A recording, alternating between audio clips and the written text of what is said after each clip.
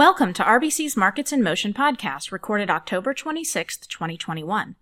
I'm Lori Calvasina, Head of U.S. Equity Strategy at RBC Capital Markets. Please listen to the end of this podcast for important disclaimers. This week in the podcast, we run through our latest thoughts on investor sentiment and 3Q reporting season, where we review the data and company commentary through Friday. Two big things you need to know.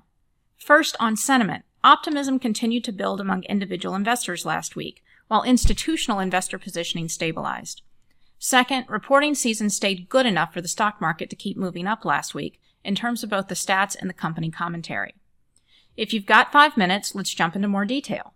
While you're waiting, a quick reminder you can subscribe to this podcast on Apple, Spotify, and other major providers. Now the details. Takeaway number 1. Optimism continued to build among individual investors last week, while institutional investor positioning stabilized. In our last few podcasts, we've highlighted how sentiment among individual investors had started to turn bullish again in the weekly AAII survey in mid-October, after briefly dropping into deeply bearish territory in September, when bears were so dominant a contrarian buy signal was in place for the stock market on both a 3 and 12-month forward basis. In our latest update, which captures data as of the middle of last week, bullishness rose for the second week in a row, with a move to 46.9% from 37.9% the prior week. The bulls now outnumber the bears by 19%. If this pace keeps up, we'll soon need to be monitoring whether individual investor sentiment has actually gotten too bullish again. But the good news for now is that this indicator is still well below the 30% threshold in favor of the bulls that usually proves problematic for the stock market on a forward-looking basis. These shifts in individual investor sentiment have occurred against the backdrop of what's been a deterioration in institutional investor sentiment, as seen through the lens of the weekly CFTC data on asset manager positioning and U.S. equity futures. That is, at least up until last week. In the latest update for the CFTC dataset, overall positioning for U.S. equity futures stabilized after having declined for 5 weeks in a row. It remains to be seen whether last week's stabilization represents a pause in the institutional investor sentiment unwind or a premature end to it. While small cap and NASDAQ futures positioning doesn't look particularly concerning at current levels, positioning in U.S. equity futures broadly and S&P 500 contracts specifically still looks elevated. Takeaway number 2. Reporting season stayed good enough for the stock market to keep moving up last week in terms of both the stats and the company commentary. In terms of what we're seeing so far in the stats, the percent of companies beating consensus estimates on EPS and revenues has come down a little from the extreme highs of the past few quarters, but it's still very strong and elevated relative to history, 85% for earnings and 78% for revenues. Additionally, beats are being rewarded to a similar degree as last quarter, while misses are being punished much more severely. Something else we noticed late last week is that even though the rate of upward EPS estimate revisions in the broader market has been falling, hitting 54% in our latest update, bottom-up S&P 500 EPS forecasts in dollar terms for 2021 have actually managed to move up a little bit over the past few weeks. It was tracking at 202 pretty consistently, but over the last couple weeks it's risen to 204. That's where it was as of Friday morning.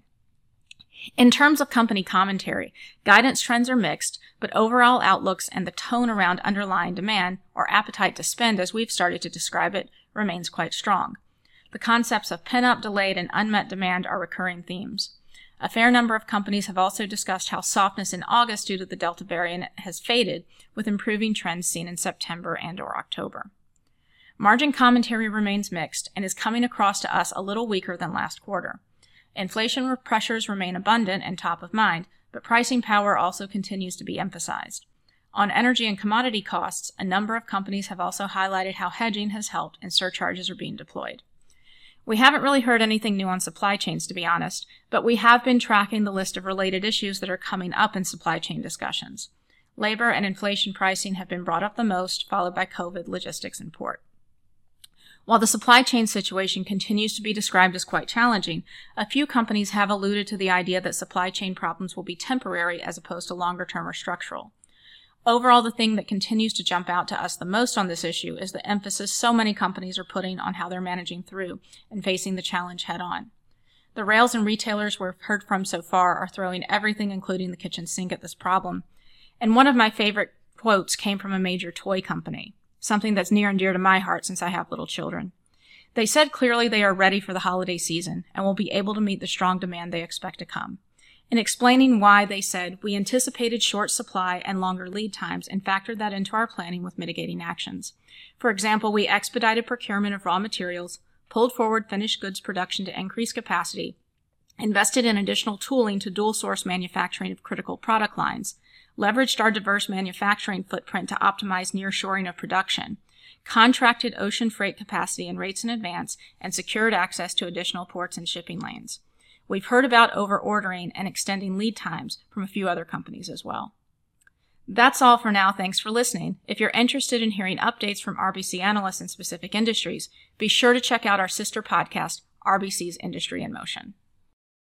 This content is based on information available at the time it was recorded and is for informational purposes only. It is not an offer to buy or sell or a solicitation, and no recommendations are implied. It is outside the scope of this communication to consider whether it is suitable for you and your financial objectives.